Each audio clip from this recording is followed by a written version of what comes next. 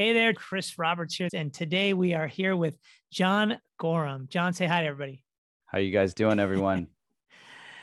Okay, so John's going to tell some amazing stories about how he got into the investment space, talk a little bit about his career, and he'll be sharing his story with us from Japan, which is an awesome story in of itself. So John, let's open up with you share with us a little bit about your success today. So success is defined in different ways by people. It's not about money or building businesses or anything. It could be anything, right? But one thing maybe perhaps that you attribute to the success you're having today, and maybe that how the listeners could utilize that experience you have to help them with their success journey. Yeah, absolutely. First of all, I just want to say thanks for having me on your show here on your podcast, Chris. I appreciate that. Sure. One thing that I noticed with a lot of the podcasts that I listen to and YouTube videos that I see with these kind of FI financial independence themes is that everyone's already financially independent. And so I was actually quite thankful that you'd have me on here because I'm still on that journey right now, Chris. And I started, I would say, my investing career back in 2018. I graduated from college in 2001. So I'm kind of showing my age here. And I started to just kind of go through the motions. I wasn't focused on paying off any kind of student loan debt that I had. I went to like a private school, so it was pretty expensive. Graduated with a bunch of student loan debt. And I thought that was just normal for people to have. I think it's ridiculous. There's like half the people that graduate from college graduate with student loan debt. And so I figured that's normal to have that kind of stuff. And so I put that into deferment and it was just accruing interest, which is so stupid. So I grew up in the Midwest and I moved to California. I moved out to San Diego, I think right before the real estate crash in 2008. And so I was out in San Diego when all that stuff was going on. And I talked to my brother one of my brothers who lives in Tokyo, Japan. And I met with him when he came to visit in California. And he was like, hey, you should come to Tokyo. This is going to be great, man. You should come out here and just come and teach and it'll be fun. And I'm like, I don't know. That's, I could go for a couple months or something like that. It might work. And he's like, no, you got to sign up for a whole year. It's just 1 year and just see how it is. It's a fun city. So I just took it. I was like, okay, cool. I'll go ahead. I'll do it. Booked a flight. And it was because my lease was about to run up as well in San Diego. So I was like, all right, cool. I'll try this out for a year. And I think I'm on year 13 right now. Wow. This just last month, I've been here for 13 years in Tokyo. This is where I met my wife and we got 2 kids and everything. And we recently purchased our house here as well in Tokyo. So without going into too much detail specifically about my investing career, which I'll talk about a little bit later, that's kind of my timeline here with getting out to Tokyo, getting out to Japan. That's amazing. So what I want you to take away from that is we all live in a bubble and oftentimes we run away from the scary things, the unknown. I was listening to your story and I was thinking leaving from San Diego to go to Bakersfield or to go to Southern Oregon is not a far cry, but to go across the pond and go to Japan and then stay there for 13 years, that takes some grit. I mean, that's kind of scary and pretty tough. And it's a new language and everything else. And you settled in nicely. So I think the lesson here is don't be afraid to take chances. Sometimes it just takes someone in your circle of influence to push you a little bit, right? When I was younger, it took a good friend of mine to encourage me to move 1,200 miles away. And it was pretty scary at first, but then I realized, wow, once I got to the other side of that and planted my roots, it was the best thing I could have ever done and changed my life completely. And you'll never know Monday morning quarterback if it would have been different, but based on your success today and the chances you took, it sounds like you're doing all right. So I think the lesson is don't be afraid to take chances. And if you fail, you just got to get back up and go again. Absolutely. So that's cool. Thanks for sharing that. Yeah. So let me ask you this, John. So tell the listeners, they know about your history from going from San Diego to Japan. We don't really know exactly what you're doing over in Japan and where that led you to today. Maybe share with us a little bit about what you've been doing there and then where you are today and what's next for you. Share that with us. Sure. Yeah, great question there. And so going from San Diego to Tokyo, Japan, you've got to start with this. Most of the foreigners that come into Japan start off as English teachers. There's a JET program. It's like an entry level. Someone who just graduates from college can come over here and teach English. And so I did a similar thing. It's called an eikaiwa. And so that's it's just an English language school. So I came over and I worked for a private eikaiwa for my first couple of years. And from there, I was kind of like, okay, well, you can only make roughly about $30,000 a year. I don't know what it is right now.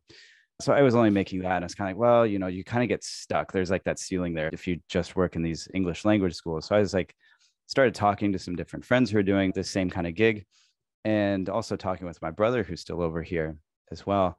And he's like, hey, why don't you get your master's degree? So if you can get your master's degree, then you can bump up. Well, you don't need a master's degree to teach in a high school. So I started teaching in a private high school, and then started going for my master's degree, learning online. And so you can get your degree online here. So I started doing that, and then networking at the same time with as many people who are already teaching at the university level. And once you start to know enough people and you network with enough people who are at the university level, that's kind of where you want to be, because it's better money. And mainly the students are there because they want to be in university, and they're not really there because they're forced to be there. So I went ahead and got my master's degree, and almost immediately I sent it out to as many friends as I could within my network. And I said, hey, I just finished this program. Immediately I was hired for a job. And then that snowballed into talking to other people. And then there's a new college right down the street from within the university, right down the street from my house. It just happened that they opened up this new college, and they were looking for a full-time assistant professor. I said, hey, I'm ready to do this. So it's been a great kind of journey here to get to this point, from working in an English language school on up to being an assistant professor. And then at this point now, I'm looking at finishing off with a PhD here. So I'm looking for programs to enter into, which would be about a 4, possibly 5-year program here. And then I could get into associate professor or full professor job if I wanted to do something like that. So it's been a long journey. It's not something like you can't just come straight over from San Diego or wherever you're from and just jump right into teaching at the university level. You need to have usually about 3 years of experience teaching at the university level. And one thing I didn't mention as well is during this whole time, I started my own eikaiwa with my brother. So we started up our own business, and that's still running. I actually stepped aside from that one. I stepped aside from that because it's so much travel and so much time that it took. And now that I've got a family and everything, it's just like I didn't want to deal with it. But that's another option too. There are plenty of people who just want to start their own business. So that's a possibility as well, that if you wanted to do that, you can. That's very cool. So I can track with you. You were in San Diego. You had school debt. About how old were you when you were there when you left? I think I was 27, maybe. Okay. So you're 27. You go to Japan. I guess comparable dollars. You said you're making what, $25,000-$30,000 in Japan? Yeah. Right. Yeah. The first couple of years. And how's the cost of living in Japan versus San Diego? I know San Diego is pretty high, but relative to the money you were making, is cost of living less? So that made sense, or was it? How does that work? Yeah. So it all depends on where you live. And so I lived in the city in Tokyo, and it was, I want to say it was about $700 a month for rent. Food's a little bit more expensive, but you're also not driving, especially in Tokyo. If you live outside of Tokyo, you need to have a car, some form of transportation. Sure. But I would just take a train, and of course that's paid for by my work. So I eliminated that expense. I haven't had a car payment for the past 13 years. I don't pay for gas or anything like that. So that's a huge expense right there that you're taking away, insurance and gas, if you do have a car payment. So I would say in general, it's actually a lot cheaper than California. And another big thing is health insurance. So the first year that you're here, it's based on how much money you make. This is how much you pay for health insurance. And so if you don't have any income from year one, or if it's really low, you pay, I think it was like less than $10 a month for health insurance. And but of course that's gone up now, because if you start to make more money, then you're going to have to pay a little bit more. But that's been a huge thing for me, though, that I don't think is talked about at all, especially in the States, is like how much health insurance costs and how much money you can really not necessarily save. But it's been a huge thing for me with my family, because now that I work for a university, it comes directly out of my paycheck here, but it's significantly less expensive than if I were living in the States and paying for my whole family to have, for example, private health insurance or any kind of health insurance, back home. That's interesting. So, I find that really interesting because I have a friend who came to this country, literally the guy with the stick, with the bag, with the clothes, $5, no language. I mean, the whole thing, right? He's the guy you've heard about, right? And he was such a hard worker when he was here, built businesses, retired, had several $1,000,000. Ironically, went through divorce, had a girlfriend who also had a successful business who sold it. And then they went and now they travel the world, right? But here's what's interesting that parallels what you said. He texted me. We were talking about insurance actually one time, and he texted me the amount of money he's paying. He said each one of them pay, I want to say it was $150 each, and they have worldwide coverage. So the only place they are not covered is the United States. United States, Right. yes. And he said it's similar coverage to what you might have, but a lot of it is the malpractice insurance and things like that. So nothing against the United States. Love it. Best country in the world, in my opinion. But yes, there's some exorbitant costs, with medications, things like that. So I find it interesting that here you take this chance. You're making kind of entry level income at that time, maybe a little higher. And you go over there and take this chance, and you obviously lower your travel expenses. You go over there with quite a bit of debt, but you find that there's some surprises there as well, like keeping the low health insurance.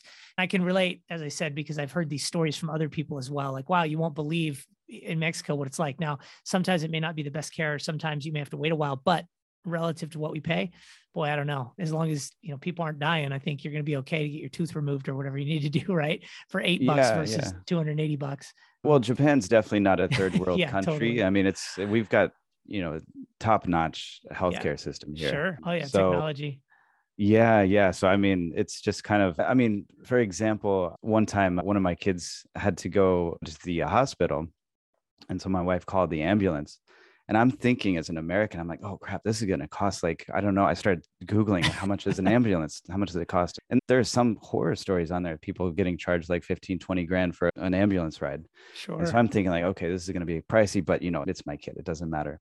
And then when she comes back with our son, I was like, all right, well, what's the damage? How much is this going to cost us? And she's like, oh, it was $10 because we had to pay for his food while he was there. I'm like, are you serious? You got to be kidding me. She's like, oh yeah, kids from the time they're born until they're 14 are completely covered under our health insurance. So any kind of surgery is completely paid for. Wow. I'm like, wow, that is amazing. So I started looking at that side, like, wow. I mean, just the amount of, if you just look online and all the horror stories about like people having to sell their houses and stuff like that, going bankrupt, if they come down with some kind of disease.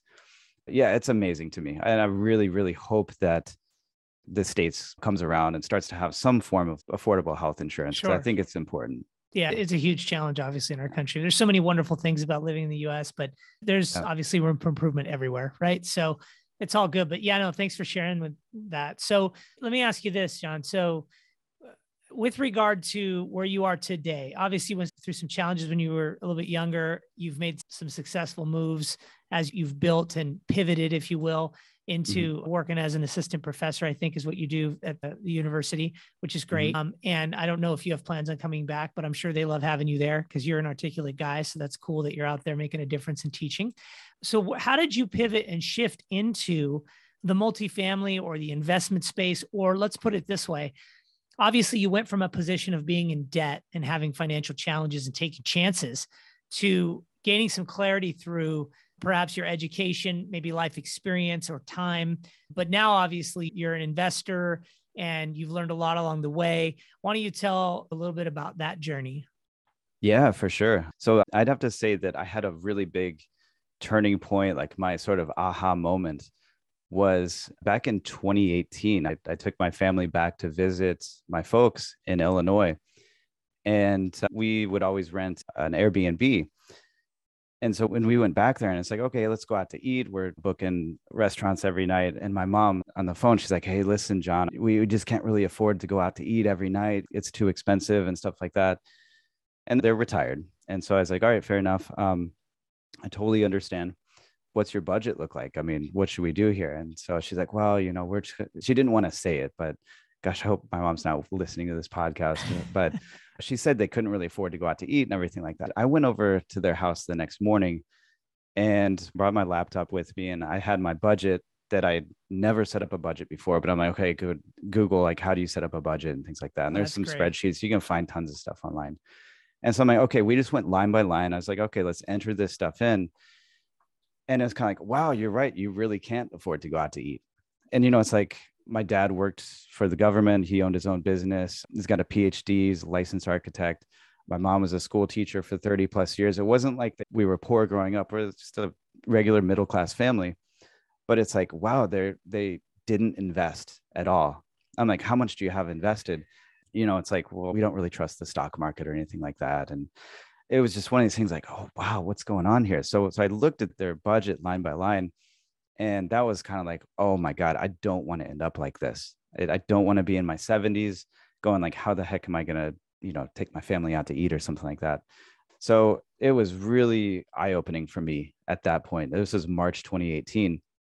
And so by the time that I was ready to come back to Japan with my family, I was at the airport and I was kind of like Googling like, all right, how to start investing, just simple kind of keywords here. And of course, the main ones that come up are like Dave Ramsey and Robert Kiyosaki. So I'm like, all right, I'm going to look around at the O'Hare bookstore. And I was kind of looking for stuff. I couldn't really find what I was looking for. So I just went on Audible and I downloaded Rich Dad, Poor Dad. So, and I listened to that on the plane ride home because it was a nighttime flight and everyone's asleep. So I'm just listening to this thing. I'm like, all right, I'm ready to go. So that was my very first, I guess, introduction to investing, was listening to Robert Kiyosaki's Rich Dad, Poor Dad. And from there, I just started reading more and more books, got into like Tony Robbins. I think it's Money Master the Game. Really good book here. And then from there, it led into Dave Ramsey. And I'm like, okay, cool. I got to do this. And it's time to get out of debt. There's like this simple baby steps, that you can take to get out of debt and to start really investing here. And I thank my wife here for helping me out with this too, because she's like, you've got student loan debt still? Like, she didn't know about this. I'm like, yeah, everybody's got student loan debt. What do you mean? She's like, no, that's not cool. Like, Right. get it, like, run. So that was just one of those things. Like, I just hammered that student loan debt, and it took a couple years to really get that out of the way. But one thing that was really strange to me was that when I did actually pay that off, I remember calling the loan department and saying like, hey, this is my final payment. I want to make sure that everything goes through properly. And the lady on the phone is like, are you sure you want to do this? It's going to affect your credit score negatively. I'm like, it doesn't matter. I want this off my record. I do not want to have any kind of debt. Good for you. And she's like, are you sure? I'm like, yes, do it. And like, oddly enough, it did knock down my credit score like 20 points, which is really weird. You're penalized for paying off debt, it seems like. Yep. I didn't understand it. Yeah, it's really weird. But I was glad to get out of that. And then I was like, okay, what do I do next? All right, so now that I'm out of debt, now I've got to, what's the next step? Save up this 3 to 6 months for an emergency fund. And so I got to that point of trying to save up for an emergency fund, and then COVID hit. So once COVID started, I'm like, maybe you should do more like a year. So I don't really, we don't know how long this is going to last. And so we've got a full year's worth of expenses saved up right now, just in cash. So it's completely liquid. And then from there, it's like, okay, what's the best way to start investing here? And all the books that I've read about investing, like the J.L. Collins, Vicki Robbins, Your Money, Your Life, it's all about like, hey, go with Vanguard, simple index fund investing.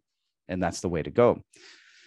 So I started a Fidelity account because that's the easiest one as a US citizen living abroad. So it's a little bit more difficult to get in with Vanguard. So I opened up one of those accounts. And then I started talking to some friends at my university who are also investing. I'm like, wow, a lot of people are doing this too. So it's kind of cool. So that snowballed into me starting up my own private Facebook group, Investing from Japan. And so from starting that one up, I did that with one of my friends, Daniel, who's on Bigger Pockets Money podcast. I forget which show he's on, but if you look up Daniel Mills, he talks about investing from Japan. And so his big thing is investing in real estate. So I'm like, I got to contact this guy, and he's a few hours away from me. So he started telling me about what he's doing. He's investing in real estate in America, and went through his whole process with me. And I'm like, okay, cool. Let's get this Facebook group going. And now I've met just so many other teachers, lawyers, and business owners that live in Japan that are also investing in the States. And from there, I started finding out about syndications. I'm like, oh, cool. So I can actually invest passively in multifamily from abroad. And I don't have to worry about the toilets and the tenants and everything like that. Yeah. And then within my group, I started talking to other people about who are in syndications. And then this one guy is like, he said, "Hey, you got to talk to Chris Roberts." Yeah, it's with Sterling Rhino Capital. So I looked it up, and then I called you, Chris, and just kind of introduced myself. And I found out that you've got to go through this whole thing. What is it, the 503B, I think? 506B. Yeah, you got to get qualified and, make sure that we build a relationship and all that. So yes. Yeah. Yeah. So as a non-accredited investor, I think it's like you got to have $1 million in net worth, and you got to make over 200 grand a year, I think. So I'm not quite there yet, but if you're a non-accredited investor, you've got to introduce yourself and talk with the general partner. So I started talking to a few different syndicators, and Chris, like, you were the first one that I talked to that you really seemed interested in my whole story. And I was like, wow, cool. So I went from having debt, being in the red, to having zero debt, to having an emergency fund, to investing in index funds, and started up investing in my first syndication here. And now it's kind of like, okay, cool. I've already set the timeline to set up for my next syndication to invest in here. So that's kind of my investing timeline right now. This podcast is sponsored by Sterling Rhino Capital. Are you sick of the stock market volatility and looking for something more stable and less emotional to invest in?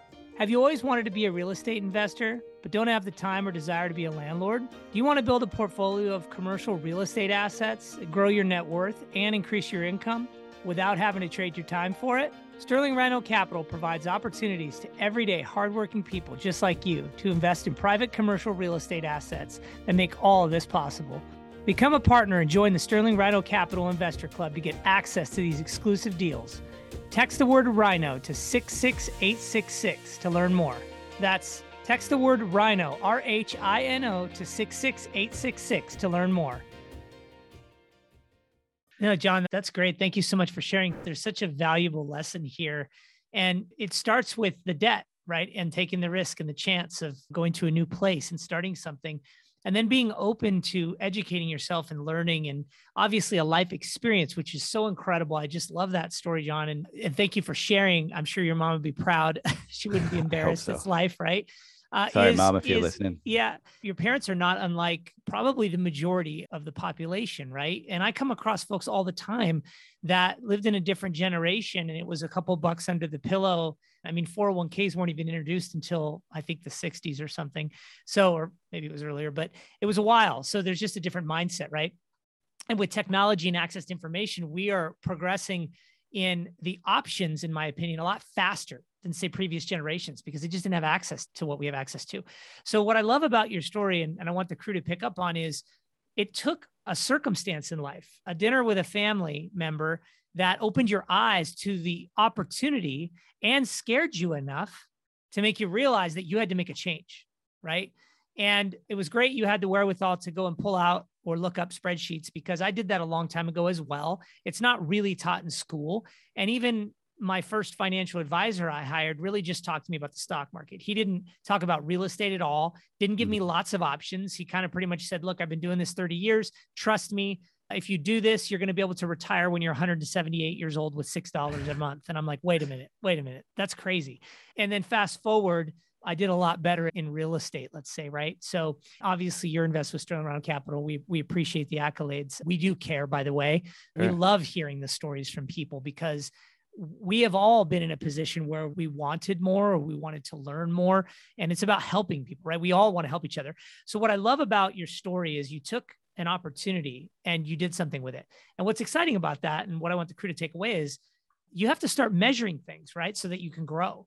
Otherwise, you're going to build up debt and you're going to get in trouble. You're never getting caught up, because interest rates aren't going down generally, right? They're going to continue going up, especially as your debt builds.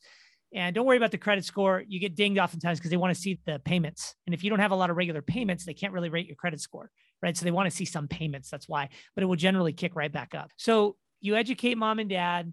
You go and build up a savings funds. Kudos to you, because most people don't have a savings fund. I think most Americans on average have $500 in their savings account. Can't handle a catastrophic event. It's terrible, right? And so it's my goal in life, quite honestly, to educate as much as I can for free. I don't charge for this stuff, right? We get on calls, we meet up with people, we talk to people, we provide an opportunity, even just in conversations, not even just investing with us as a group, right? So I love what you did there, and please keep sharing that messaging. So you got the savings account, which is a pretty good chunk of change, right? Then you found the multifamily space, and for whatever reason, realized that you didn't want to be in the stock market. You want to be in multifamily.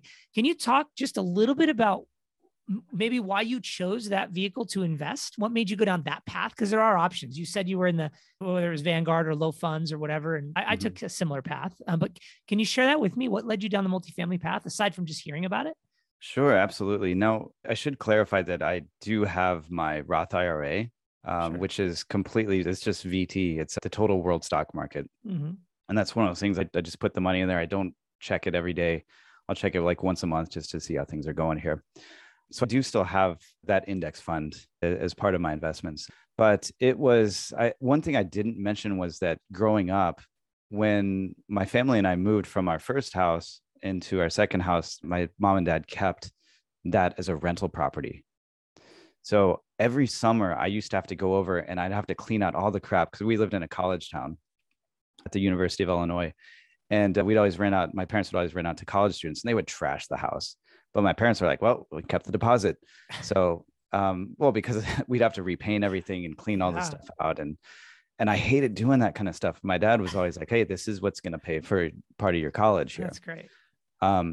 And so we had rental properties. I saw what it was like. Okay. And I think once it was about 2006 or so, when the property value started to really skyrocket at the time, my parents sold the rental property. Smart.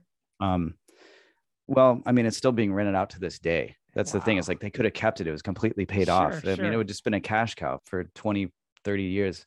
And but at their age too, though, right? They don't want to deal with toilets and stuff.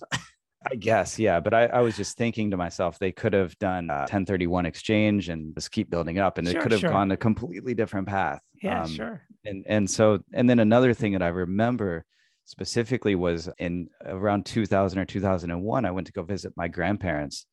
And my grandpa was like, he used to be a banker and he was complaining about how his stocks, plummeted. And he invested in a bunch of, I guess someone had convinced him to invest in was it like Cisco? And I don't know if he was in Enron and all that kind of stuff. He lost a lot of money. And so I remember him having a conversation with my dad while we were out fishing.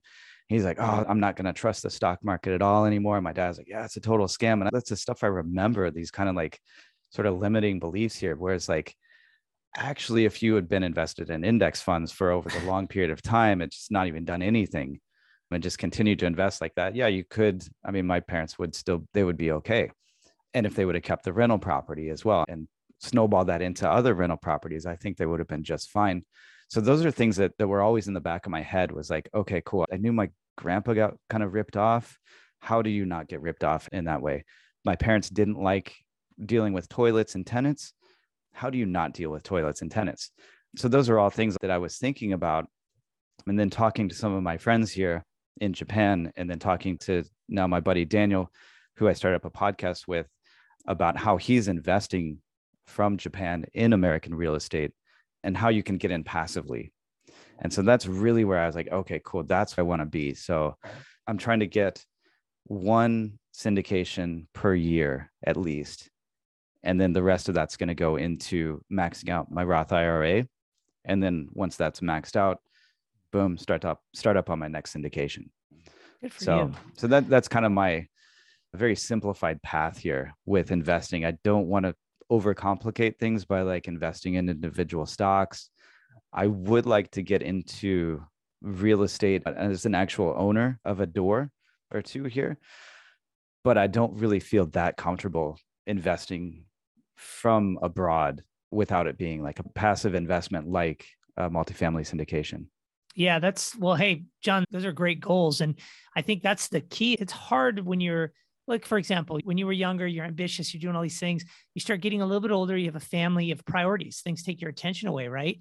And it becomes really hard to focus on anything other than the bubble we're in, which is get the kids to school. I got a health issue, wife's upset about something, husband's upset about something, whatever, right? We have this bubble and we don't spend an awful lot of time investing in ourselves and educating ourselves and finding ways to keep us inspired.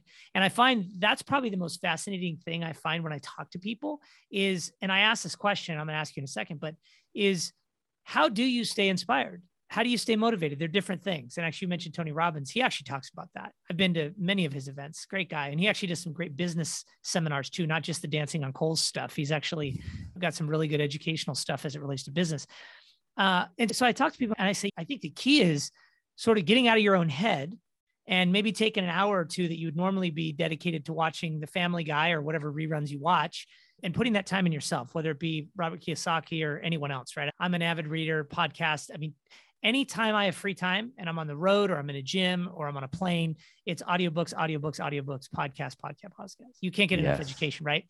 And that is where you find those little nuggets of knowledge that you start applying and can really significantly change your life. And it's funny you mentioned the dinner and then a friend who mentions multifamily, because my epiphany came when a buddy was at dinner with me. We were talking and he was talking about rentals, and I had land before a little bit. I had stocks, but I just never really understood the power of the passive cash flow model. And then I read and started researching, and I did the same thing. So I love that you're on this journey and that you're definitely going to find whatever level of success you want in this space, because you've realized the power of that passive cash flow investment and you're continuing to educate yourself. Plus, I love what you've done where you guys are doing, the videos and you're starting to educate others. And that's empowering and helpful because others will start to resonate with you and be drawn into you guys as well. And if you can come up with that model where you help people invest from overseas, next thing you know, you're on a deal and you guys are earning your general partnership and you pave your own way, right? So it's very exciting. That's the next step. Yeah. Yeah. That's very exciting. No, I'm proud of you, man. That's great. I'm excited for you. And you're going to be successful even more than you are today. Congrats on actually getting the degree and taking a leap to move over there. It's crazy. So let me ask that question now. Obviously being in Japan, it's different. You've been there a long time, but it's different, right? And you have challenges when you have family in the US, you're all the way over there and you're trying to build this business and you're doing these other things on the side. It's a lot. You're hustling, right? You're working hard. And the kids, that's like a whole nother full-time thing. Regardless of what your wife does, right? If you're working, I mean, she's full-time too, right? With the kids, at least. What do you do to stay inspired or motivated? I mean, how do you do it every day? Like, do you have a place you go, a mantra you say, maybe a place you physically visit? Like, how do you stay on track? I want to get a takeaway from every book that I read. So I actually keep a Google Drive folder with all the Google Docs from every book that I've read, and I'll speak out my notes if there's something important that I see in the book. So that way I can always revisit that at a later time. And I really try to take some sort of main point from every single book though, and implement that into my life. But there is one book that I'd have to say it's like the easiest book you could probably read. It's by Hal Elrod, I think it's called. It's called The Miracle Morning. And he talks about this thing, the acronym is SAVERS. So it's silence, affirmations, visualization, exercise, reading, and scribing. So I try and practice every single morning. I wake up early and practice like 10 minutes of mindfulness meditation, just sitting there silently. I've got like an affirmation journal that I keep, and I revisit that morning and at night. And after I'm done with that, after I drop my kids off at school, there's actually, I live out, technically it's Tokyo, but we've got this wooded area, great place to go out for a quick walk in the morning, clear your mind, visualize what your day is going to look like, what your week, month, your whole year is going to look like. I get a little bit of exercise. I read for 10 to 20 minutes in the morning, and then I write down what I want to do for that day. And I keep a journal. So as of right now, I keep a journal and I'm revisiting what my goals were for the year. I revisit those goals in July or at the end of June. And then I also set up monthly goals as well that I revisit every month. And then I also set up a weekly goal. So I make sure that I check those boxes here. And I don't hit those every time, but it's one of those things. It's like, that's what really keeps me motivated. It's something I've done with that book. That's the one I could totally recommend for anybody. It's super easy to read. But the Hal Elrod, not mindfulness. Miracle Morning. Miracle Morning. Thank you. I almost forgot that one. It's a great book. But yeah, it's just something I've used every single day. And yeah, that's really good. So yeah, that's pretty much how I keep motivated. And of course, my kids and my wife, got to give them a shout out as well. Of course.